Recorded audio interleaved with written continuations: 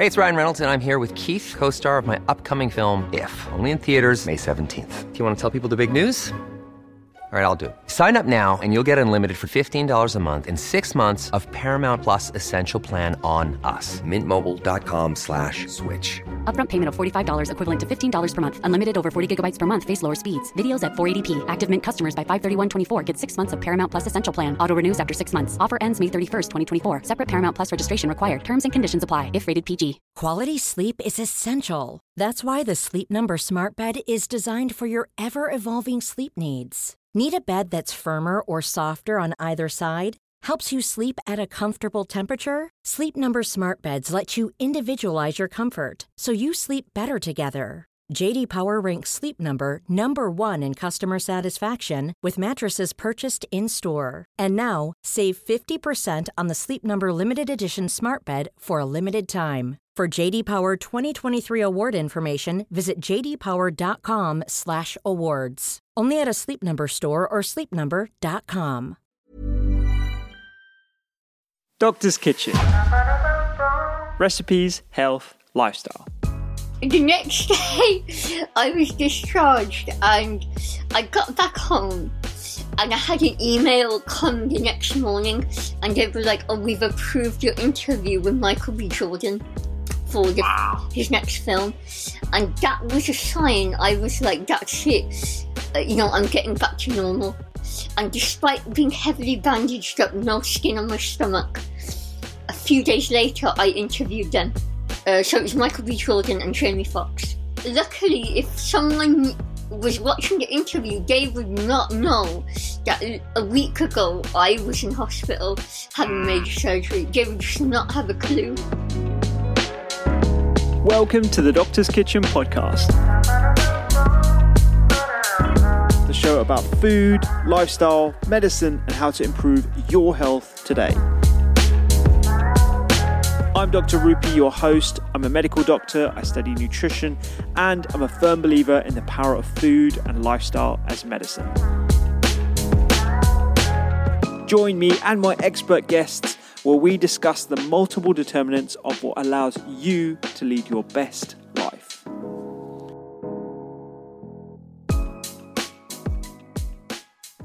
What an amazing conversation of positivity, mindset, and resilience that you're about to hear today. Myra Ali is a freelance celebrity and lifestyle journalist and BBC guest editor with bylines in British GQ, Marie Claire, and the New York Post.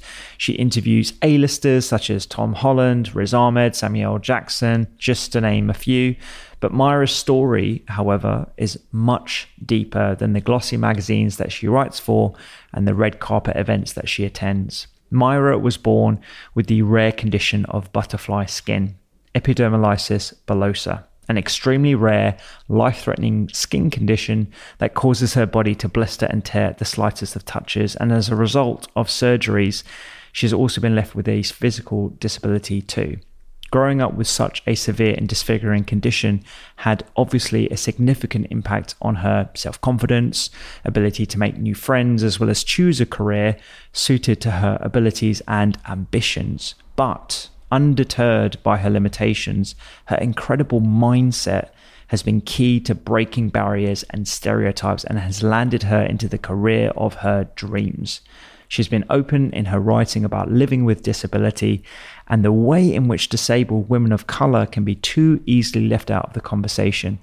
And honestly, I'm delighted to showcase her incredible story with you. And I really hope that after hearing about her perspective on how the practice of gratitude has been impactful for her, you'll also undertake a daily gratitude practice. Just to preface the interview, as a result of Myra's condition, her audio might be slightly difficult to hear, but I really hope you can just sense that sheer positivity and vigor that Myra brings to her work and every day. This is a raw and authentic conversation, And I really respect Myra's openness to talk about her personal life, the impact on her romantic life, family life, as well as all the other obstacles that she faces as a result of her condition. And I recently listened back to the conversation in full to prepare for this intro, and I honestly just had the biggest smile on my face because Myra is just such a rock star. And I really hope her story, and importantly, her energy, really inspires you as well. You can check out the YouTube links to the interviews that she's performed herself on thedoctorskitchen.com, where you can also sign up to the newsletter where I try and inspire you with something to eat, listen to, or watch every single week to help you live a happier, healthier life. Onto the pod.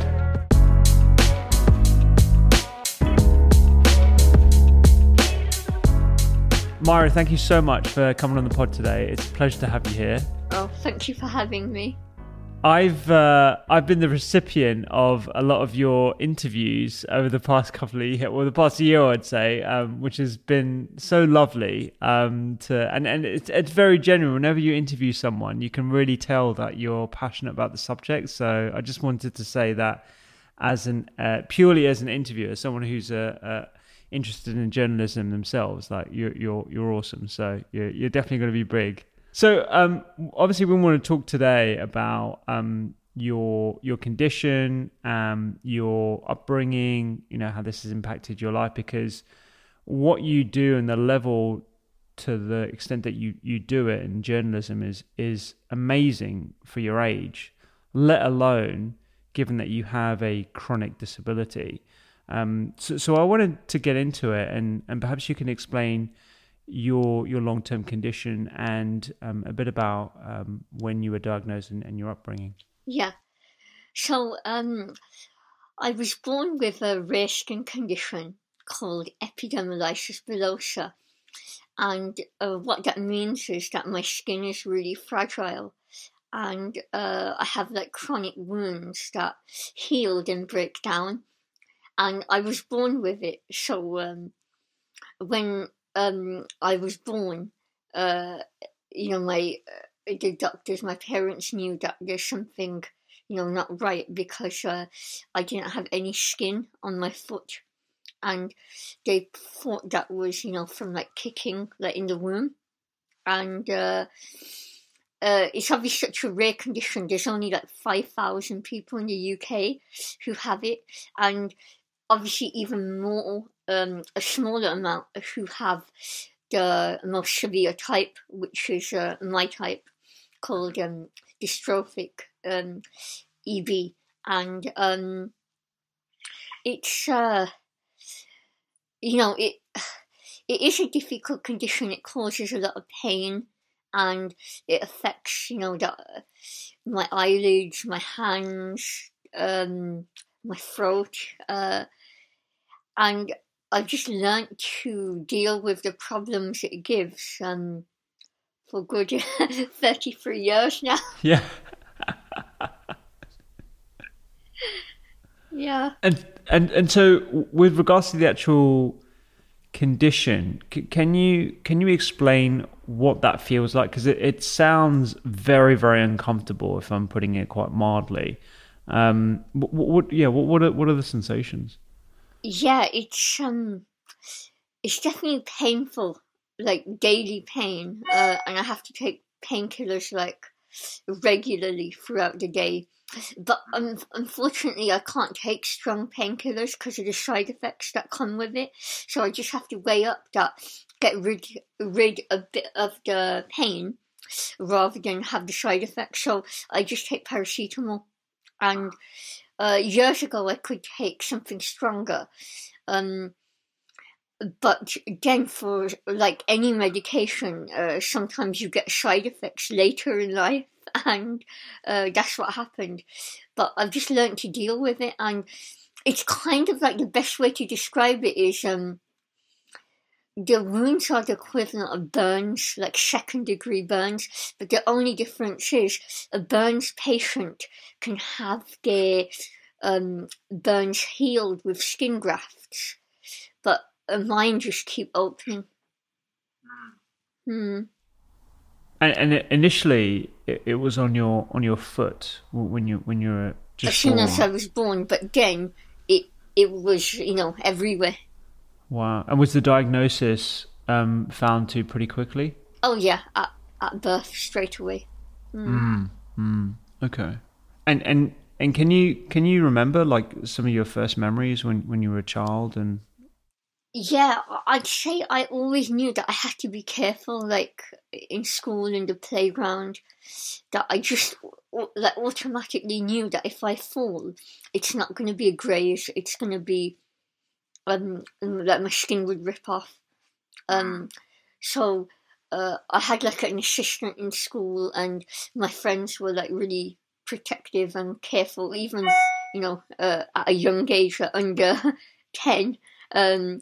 And it was always a case of be careful that Myra doesn't get hurt, whether that's in the house, in school, even if we had like a pet.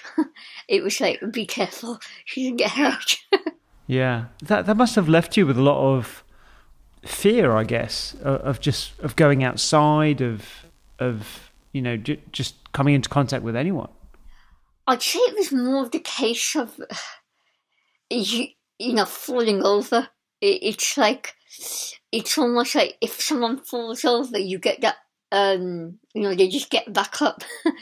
But with me, if I did fall over, it would be quite a bad injury, you could say, and they needed to put bandages on me straight away. And it's almost, you get pins and needles, that sensation, and it was always quite scary, quite frightening.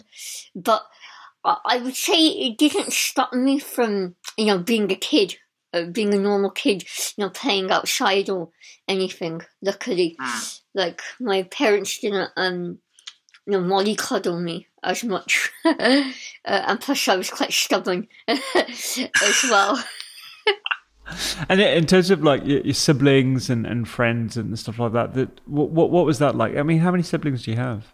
So I've got 2 brothers, 2 sisters, and I'm second oldest. So my younger brother does have the condition, but we have like a 10-year gap. So when I was born, I was like the first one in my family to have it.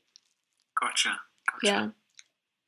And they also learned to deal with this condition and help me whenever I need it, and it's almost like that's not really really changed, because they kind of they do that now as well. And I don't know, sometimes my when we have conversations, without a doubt, our lives would be different if I never had this condition. But, the positive is that, whatever, nice stuff, exciting stuff has happened, in a way it is because of my condition, because of the work I do. Without a doubt, it's made me stand out because of the condition, because there's a whole pool of journalists, but when you have a unique story like mine, an editor wants to hear about it. So in my career, it has helped me. How were your ambitions actually fostered whilst you were at school? Like, were you already quite focused on journalism or a career in media, or was that something later on? That is definitely later on, but I would say what the condition did, it definitely made me more confident, because, which sounds strange, because the reason why I was always asked, oh, what's happened to you? Have you got burns? Have you got this? And because you speak to so many people from such a young age, you learn to deal with all sorts of, people, and you get used to talking about it, that it makes you confident. Even though there was a time where I used to hate being asked about it. Well, if I went into, particular like areas, and people might, stare a bit too much. Yeah. And, but then I learned, just to deal with it. And the more practice you have in talking about it, it just makes you more confident, and it makes you more okay with talking about your life. And I would say when I was a teenager, I started talking for charities, for the charity that helps my condition. So I was quite comfortable in talking to, big audiences. So I think that was the starting point where I kind of knew that I want to be in media. But the start of the media work happened in my 20s when I started social media and I started blogging about my condition. And that confidence switch, I'm really fascinated by that, because I think a lot of people would hold that negative grudge against anyone inquiring about their condition, particularly as someone who essentially wears it with them all the time, right? You can't get away from the fact that there is a very visible condition. And just for those listening, perhaps you could describe some of the scarring and the disabilities that you have. Yeah, so like my hands are scarred, and you could say like mittened, because I have fingers, but the skin is covering them with scar tissue, and I have to have operations that release the fingers. Like when I was younger, I had the whole hand released, but what we found is because the scar tissue comes back again,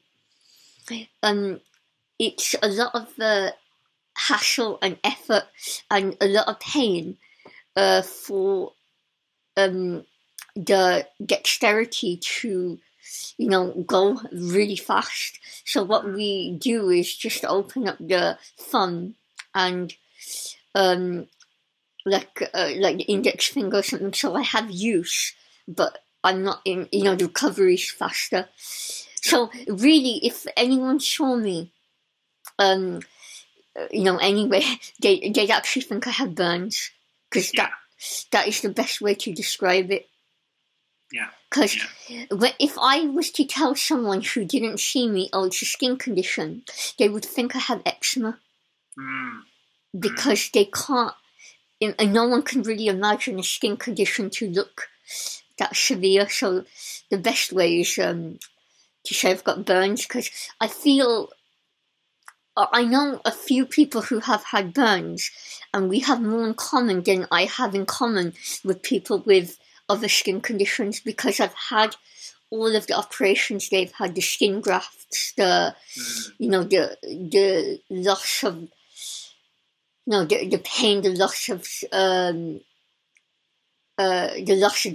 layers of skin, and the same, plastic surgery teams.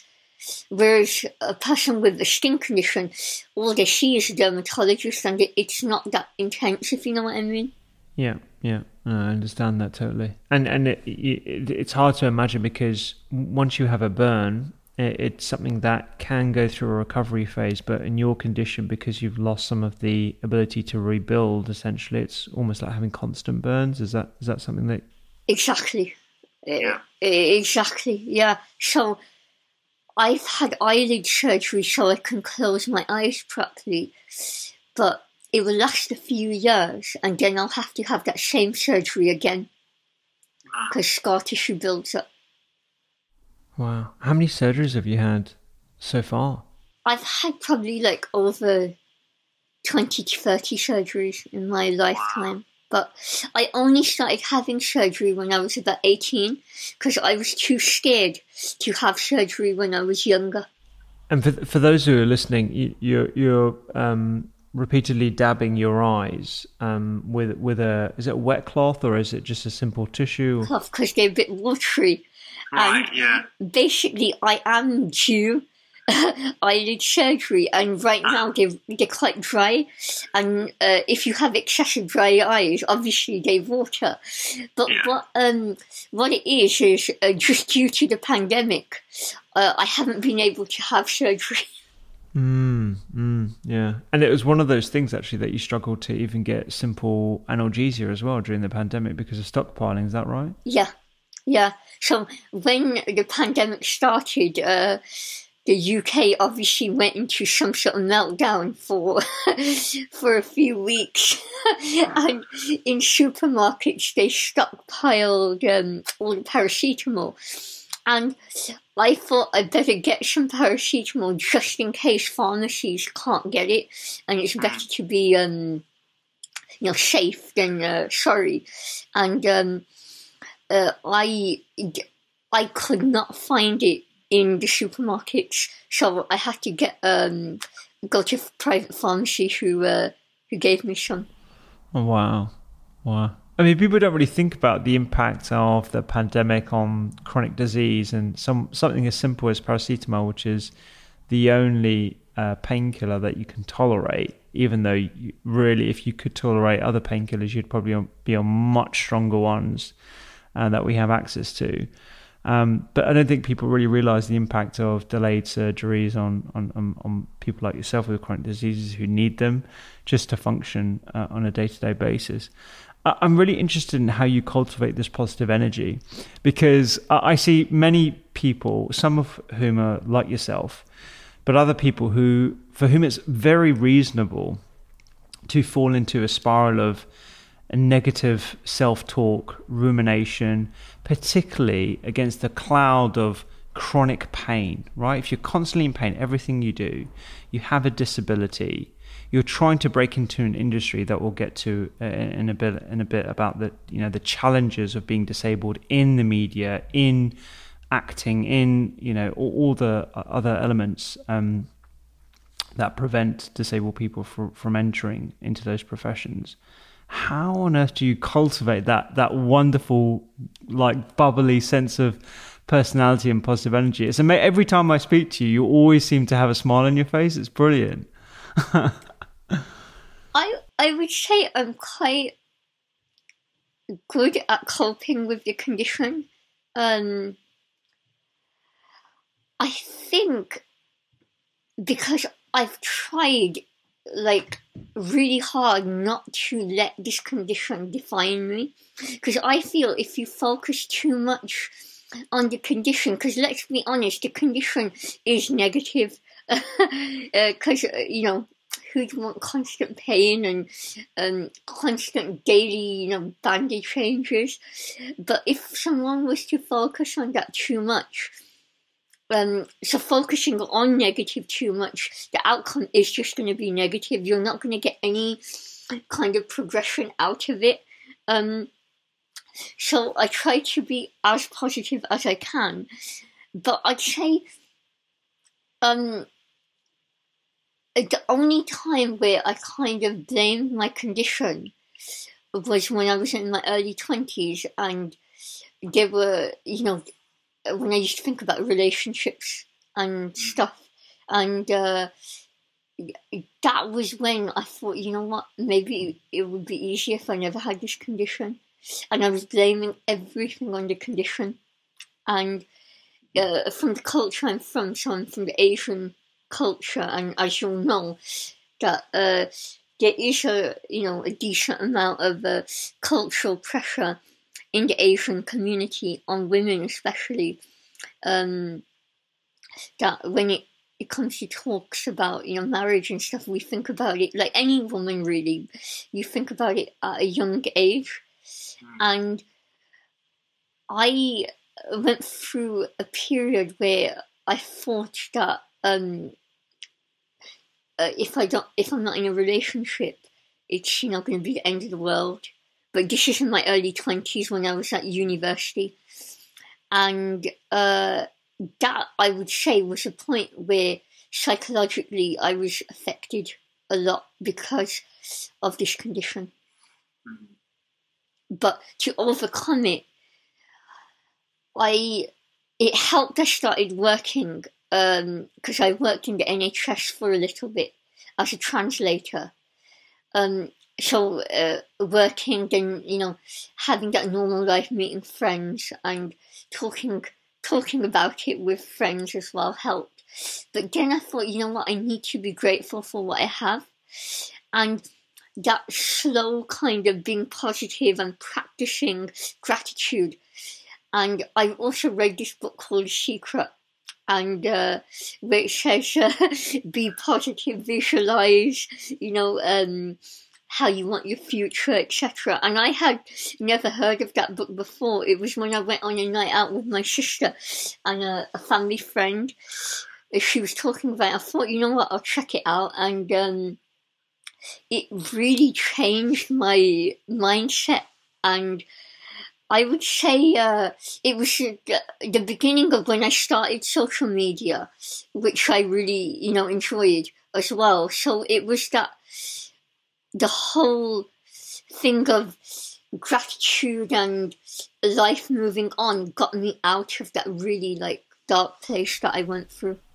I mean, it's amazing that you've read that book. I mean, I love that book, and there's a new version out now. I think it just came out a few months ago that I still need to read. But the fact that you made those small, continuous, positive changes, and you use gratitude as a tool, I think it's just wonderful, because it's, like I said earlier, it's very easy to fall into the trap, and understandable, I must stress as well, to fall into that negative self-talk trap. And the fact that you've been able to get yourself out of it is wonderful. I didn't know that you were an interpreter in the NHS. That's amazing. So I did that right after university. Really? Yeah, and it was good. But it was good. I loved meeting the patients, and in a way, I kind of understood that. I'm a good listener, so it helps with my job now as a journalist. And people, naturally, maybe because of my condition, they open up to me. And I had patients, they have their own problems, but they were just telling me their story. And they felt they could open up just because they saw I have a condition. And I did that for a few years, but deep down, I wasn't completely happy with my job. And I had that thing of, when am I going to move on? Because I was doing the social media side, and opportunities that were coming with that.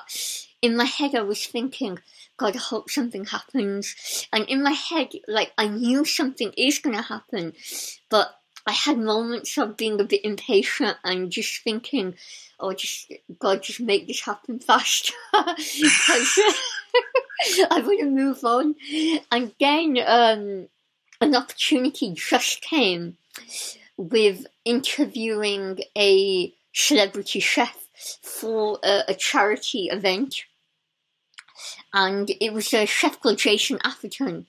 And they were like, oh, do you want to interview him? And I was like, yeah, definitely. And just while I was interviewing him at that event, the photographer there was the actor Tom Holland's mom.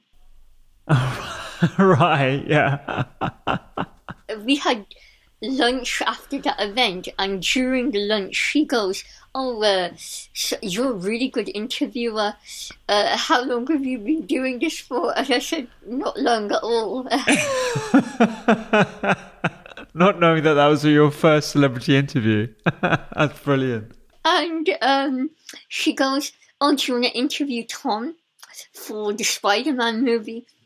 I'm not going to lie, at the time, I didn't know that this is huge, that movie. Yeah. And what an audience that movie, and obviously the actors in that have. And I was like, yeah, that'd be great. And I ended up moving to London in a few weeks later anyway, and everything just went a bit quiet. And then out of nowhere, I got a text saying, oh, do you still want to interview Tom? And I was like, yeah. And a week later, I was doing this press junket at a fancy London hotel. And all the other journalists, they were all American, from CNN and E! News and, NBC. And I was like, okay, and what the hell? And I was, in a way, I was like faking it to make it. And people were nice, they were giving me like advice and whatnot. Yeah, it was an experience I won't forget because it was the start of it. And I was like, if I don't take this huge opportunity and make the efforts to really increase this career now, I'm going to miss out. So after that event, the response was great to the interview, but I kind of made a lot of effort to, get a little bit known in my career. That's amazing. I mean, just from turning your disability into a superpower, seeing the positiveness of it, and then almost using it to get your foot in the door. I'm just in awe of how much you've achieved up to that point. But that went on to lead to a burgeoning career where you've interviewed some pretty heavy hitting A-listers, right? And that is something you continue to do. Is it still in a freelance capacity, or do you work for an organization? Or it's a freelance capacity, but some companies, because they've seen I've worked with them a few times, and because they've seen my work, they want to have repeat work from me, which is quite nice. And so I've interviewed the A-listers, like from Tom Holland, Samuel Jackson, Jake Gyllenhaal, like Timothée Chalamet, and many other like proper like A-listers, and it's such a fun, amazing experience. And I would say, in one thing with this industry I've learned is, you have to make a lot of effort to get your opportunities, but that could be for any industry as well. But you have to make a hell of a lot of effort, but also, ask advice from people in the industry. And I won't forget this guy. He works on I think there's a program called Masked Singer on ITV. Okay. Right now, but at the time he was working on a Channel 5, the Jeremy Vine show, and he wasn't as well known as he is now.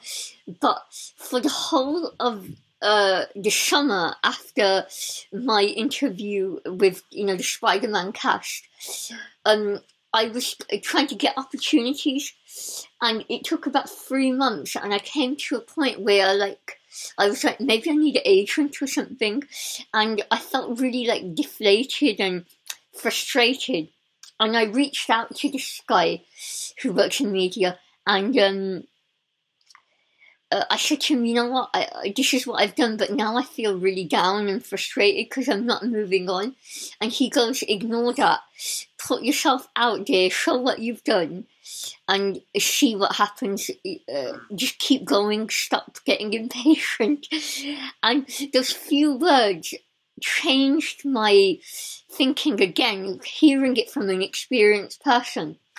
And what happened was I did what he said, and in 2 weeks I was interviewing on the red carpet on the London Film Festival. Wow. Yeah. And I had never done red carpet before. And the first time I did red carpet interviewing,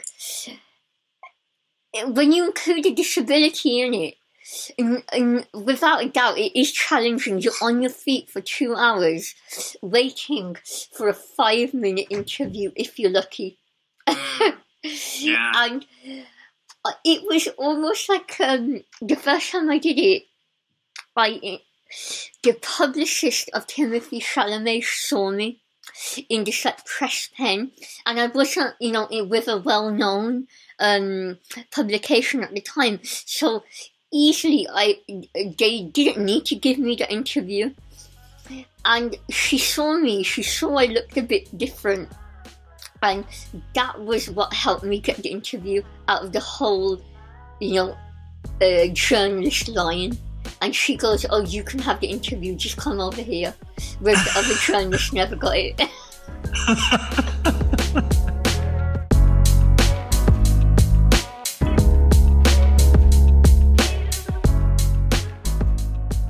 That sounds pretty brutal considering your condition as well. Standing on your feet, I can imagine it's super uncomfortable. What's your experience been like in the media as a disabled journalist? I mean, have you been looked on positively like that, or are those incidences quite isolated? It's been positive and negative. Overall, it's positive. So even that event, you could say, that was really tiring because I had to watch the film in the morning, come back to my house, which is an hour away, get back to Leicester Square, and then get the interview, and then get back home late night. So tiring it was, but the actual high, it almost emits the pain, the tiredness that comes with it. And that's where I learned how much I love my job, that I could do it despite the physical challenges that come, because I forget almost. It's like an instant thing. And I, unfortunately, in 2019, I had skin cancer. Oh, wow. Which is a risk with my skin condition. Yeah. I always heard about it my whole life, that, oh, maybe you can get it. The doctors always told me. I had skin cancer in December 2019, and for a whole 6 weeks I had major surgery of my hand. It was really, really painful. And my hospital at the time was in a different city, because I have like military surgeons, and I was, you could say, physically in a bad place, and really tired always because of the morphine and whatnot. And I remember getting discharged from hospital because I couldn't wait to be out of hospital, because I was just so, sick of it and deflated. And it took over Christmas because I didn't have a normal holiday for the whole month. And it was New Year, and I got discharged. And my last operation, like the day before I got discharged, I had this thing that, you know what, I actually don't live a normal life, but it's okay, because my surgeon, he was operating on me and I'm awake during the surgery. He's doing the skin graft, cutting my stomach to get the skin off it. And the night before were the Golden Globes, so my surgeon knows I'm a journalist. And he goes, "Oh, if you could, who was your dream interview?" And I said, "It's Leonardo DiCaprio." And he goes, "Oh, you're too old for him."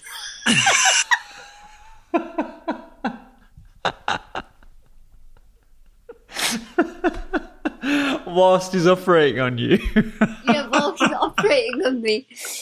And I started laughing, and so did he, while, cutting me up with a scalpel.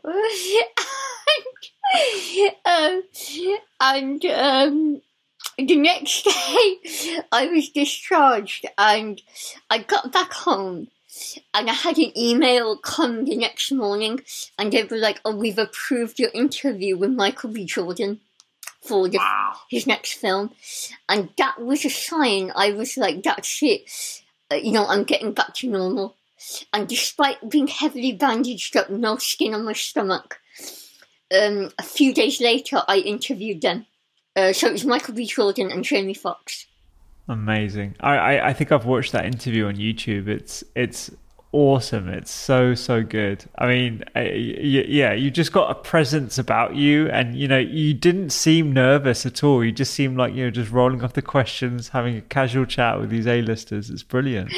Oh, thank you so much. Because the night before, I watched the film, and on purpose, I didn't take the morphine that I needed, because I was like, if I take morphine, I don't want to fall asleep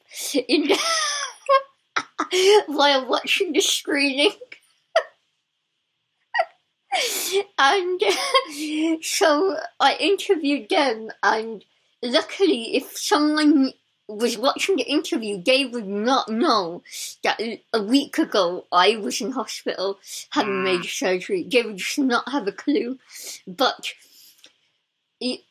I'm really grateful that my work helps me get out of those, dark moments. So when I think about the whole skin cancer thing now, it just seems like a 6-week nightmare that happened. Yeah. Wow. I mean, I watched that interview. I wouldn't have guessed that you had surgery a week before. I mean, that's even more incredible now. And I guess you've created a process in your head and your daily activities where you can maintain that positive energy, but focusing on those highs that to ride you through. What are like your current challenges? I guess in your current vacation. In my job, it's an interesting one. Because I think it does affect all journalists with disabilities. And back, a few months ago, I did this big interview with this actor called Michele Moroni, who is the lead actor of the film that was really popular on Netflix called 365 Days. And I interviewed him, and I had a little bit of trolling on my video on YouTube. And this troll, he was like, why is she interviewing him? What has happened to her? Why is she even allowed to interview him? And luckily, the comments were deleted and the person was blocked. But what it made me think about is that the lack of not having enough disabled journalists in the media, it can make people say questions like that, and there needs to be more kind of disabled representation to, make people think that, it is normal to see women who look different. Because you wouldn't really say that about any other presenter, that why is this person interviewing, a celebrity or whatnot. It was just because they had not seen someone, who's wearing bandages or whatever, that they could even say a comment like that. And I did this talk that I was invited to for the University of Cambridge, and there were other fellow disabled journalists there, and they said the same thing, that there's not enough disability out there in the media. That's why a lot of disabled people are targeted. Online especially, but it's an interesting separation that when it comes to women with disabilities, beauty will always be associated with us, and people will either really positively talk about our looks or they will troll. There's no middle ground. Yeah. And what was the outcome of that? Because you're now involved in a number of different initiatives to try and increase awareness of disability, the challenges of disability in the media, and also encourage representation as well. Yeah, I spoke about this as an article for Stylist magazine, and after that the BBC got me in as a guest editor to talk about it, and I said that there needs to be opportunities where, whether someone talks about their disability or not, there just needs to be more disabled presenters out there, because we're in 2021. It's not good enough that there's only like a select number of, a very, very small number of disabled journalists, and an even more smaller number, doing on-camera work, and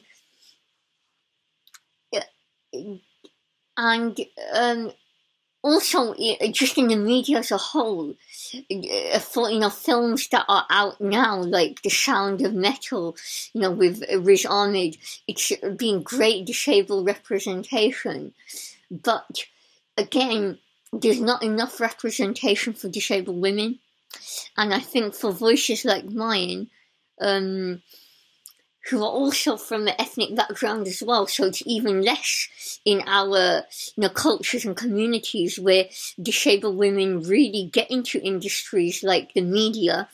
It's so important that we encourage that for other women, so they have the confidence to do these kind of creative jobs. Because when you have disability in Asian culture, the normal thinking is that you are limited and you're not going to achieve as much in life. And I think people need to see that actually a disabled woman can be in media, she can be on camera, living her life, getting through the disability, and it doesn't define her, in order to inspire others and inspire parents that they can also give the same support to their kids. Absolutely. It's a really taboo topic, isn't it? Particularly within certain communities, the Asian community being a big one, in terms of the limitations if you do have a disability, and also the almost shame attached to it as well. That somehow the parents or the family have done something wrong, or they're being punished. And also, I think when you fit in the other sort of cultural norms around marriage and building a family and all those things that we're encouraged to do at quite an early age, or now it's considered quite early. These must have been quite difficult topics for you to break through, on top of everything else. Yeah, for sure. Because out of my family, I'm the only girl with this condition as well. So naturally, these kinds of things about relationships and marriage, I thought of that, what if there's a difficulty with my condition. And in the Asian culture, it is harder for women. I think it's not even just a disability. You can have a birthmark, and in the Asian culture they consider that a big deal.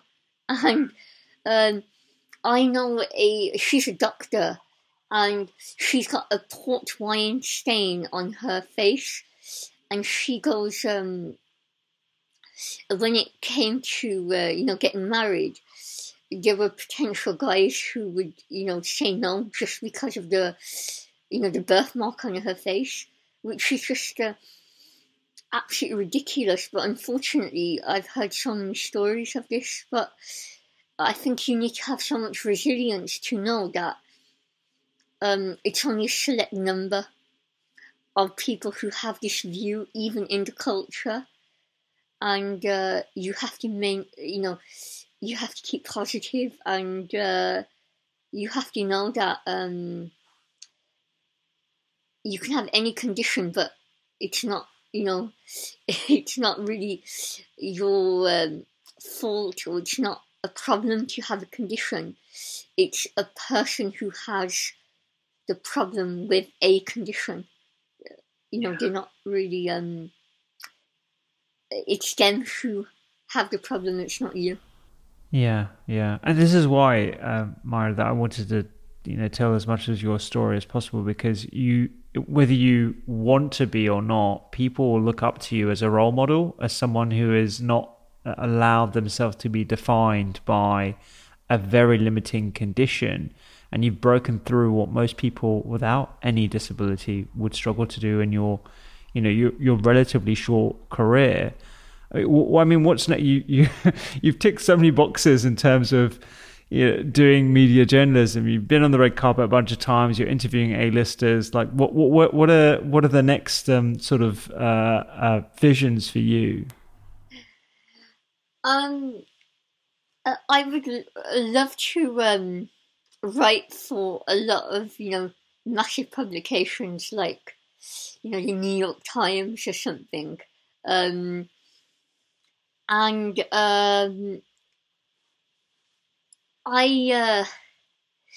with the work I've done with my interview work, I interview a lot of actors, so it's really increasing that, and I've kind of got a bucket list of actors I want to interview, so it's almost like I want to tick them all off, and I also hope to get into, TV work, because many times I would look up to presenters who had disabilities or burns, and they were the ones who encouraged me to go into this industry. So I hope I can get there. But right now, I feel like my being freelance, my work is kind of separated into interviewing celebrities and even doing food articles, and that is how we met as well. Yeah. And it's almost like you just don't know what can come with this career. So one thing I've learned is just be really ambitious, because you just never know what can come with it. Absolutely. I so see you doing TV. I so see you doing, because you've got the experience of interviewing A-listers and, people who are used to being interviewed all the time, and you break them down in terms of, you allow them to open up, and it's certainly to do with your interviewing style and how you encourage that to come out. And I see you doing that in a very public arena, maybe on a morning show or something where you ask the public questions as they go about their day. And because it demonstrates that you can do that, but also it normalizes disability on the screen. And unfortunately, we're in a position where that needs to happen. Yeah, for sure. Definitely, I think there will be a lot of disabled journalists or disabled people thinking how to get into the industry. And it is hard, there's no doubt, because you have to network a lot, but you have to have so much self-belief. But it does take for other people in the industry to help encourage you. And thankfully, I did have that. But also, because when I started, not gonna lie, I had one person say to me, you won't be able to get a celebrity on a cover for a cover story. Other people do that. You won't be able to do that. And their advice or response was quite negative, but I never let it get to me, because I thought it's only one opinion. Who are you? I kind of had that attitude, and I was just starting, and I think having that attitude of, a thick skin, which in reality I don't have at all, it really helps.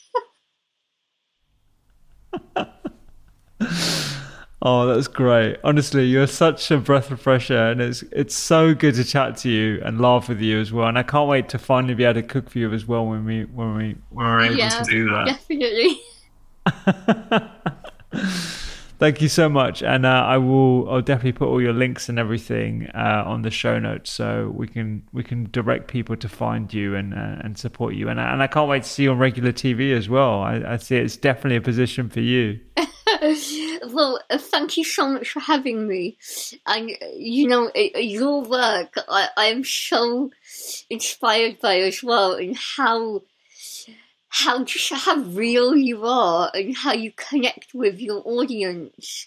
I still that video you did where you talked about your journey and how you became a Sunday Times bestseller, that was like, I remember watching that the first time and just thinking that would motivate so many people. Oh, I hope so. And one thing what I love about you is how generous you are with advice, because a lot of successful people, it's almost they don't really tell the secrets, but you do, and I think you help so many people.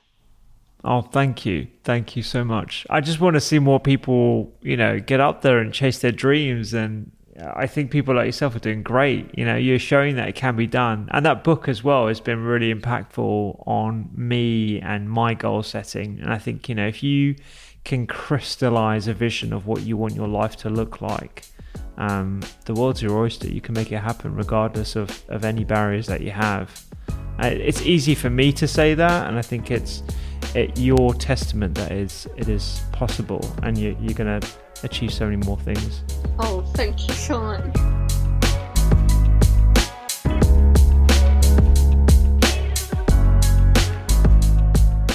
Thank you so much for listening to this week's podcast. Myra's socials and all the links can be found on thedoctorskitchen.com.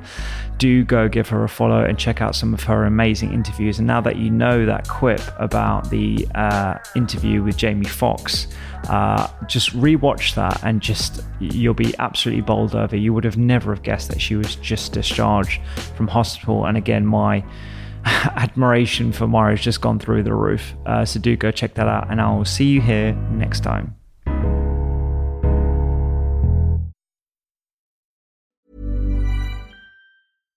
When you make decisions for your company, you look for the no-brainers. And if you have a lot of mailing to do, Stamps.com is the ultimate no-brainer. It streamlines your processes to make your business more efficient, which makes you less busy.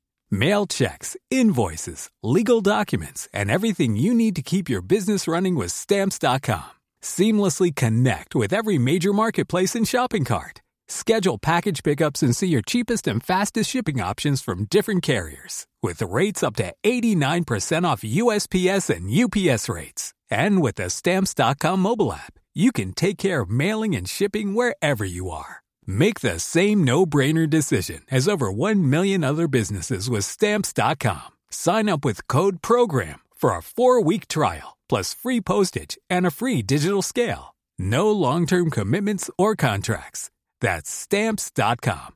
Code PROGRAM. Acast anbefaler. Mit navn er Anders Morgenthaler. Overfor mig sidder Roald Bergmann. Vi har lavet en ny podcast, der hedder Dopaminklubben. Og Dopaminklubben er en klub, hvor ADHD er fucking sjovt, og hvor det griner. Det behøver ikke at være super alvorligt. Vi er skide trætte af alle de der podcaster, forklarer mig nederen der. Vi gør grin med vores ADHD. Mulig ADHD. Ja, vi udreder mig, fordi nogen siger, at jeg har det. Jeg ved det ikke rigtigt, det finder vi ud af. Vi har i hvert fald lavet væddemål. Ind og lyt til Dopaminklubben. Hver uge udkommer vi. Der laver vi sjov og spas med at have den her vidunderlige dopaminmangel.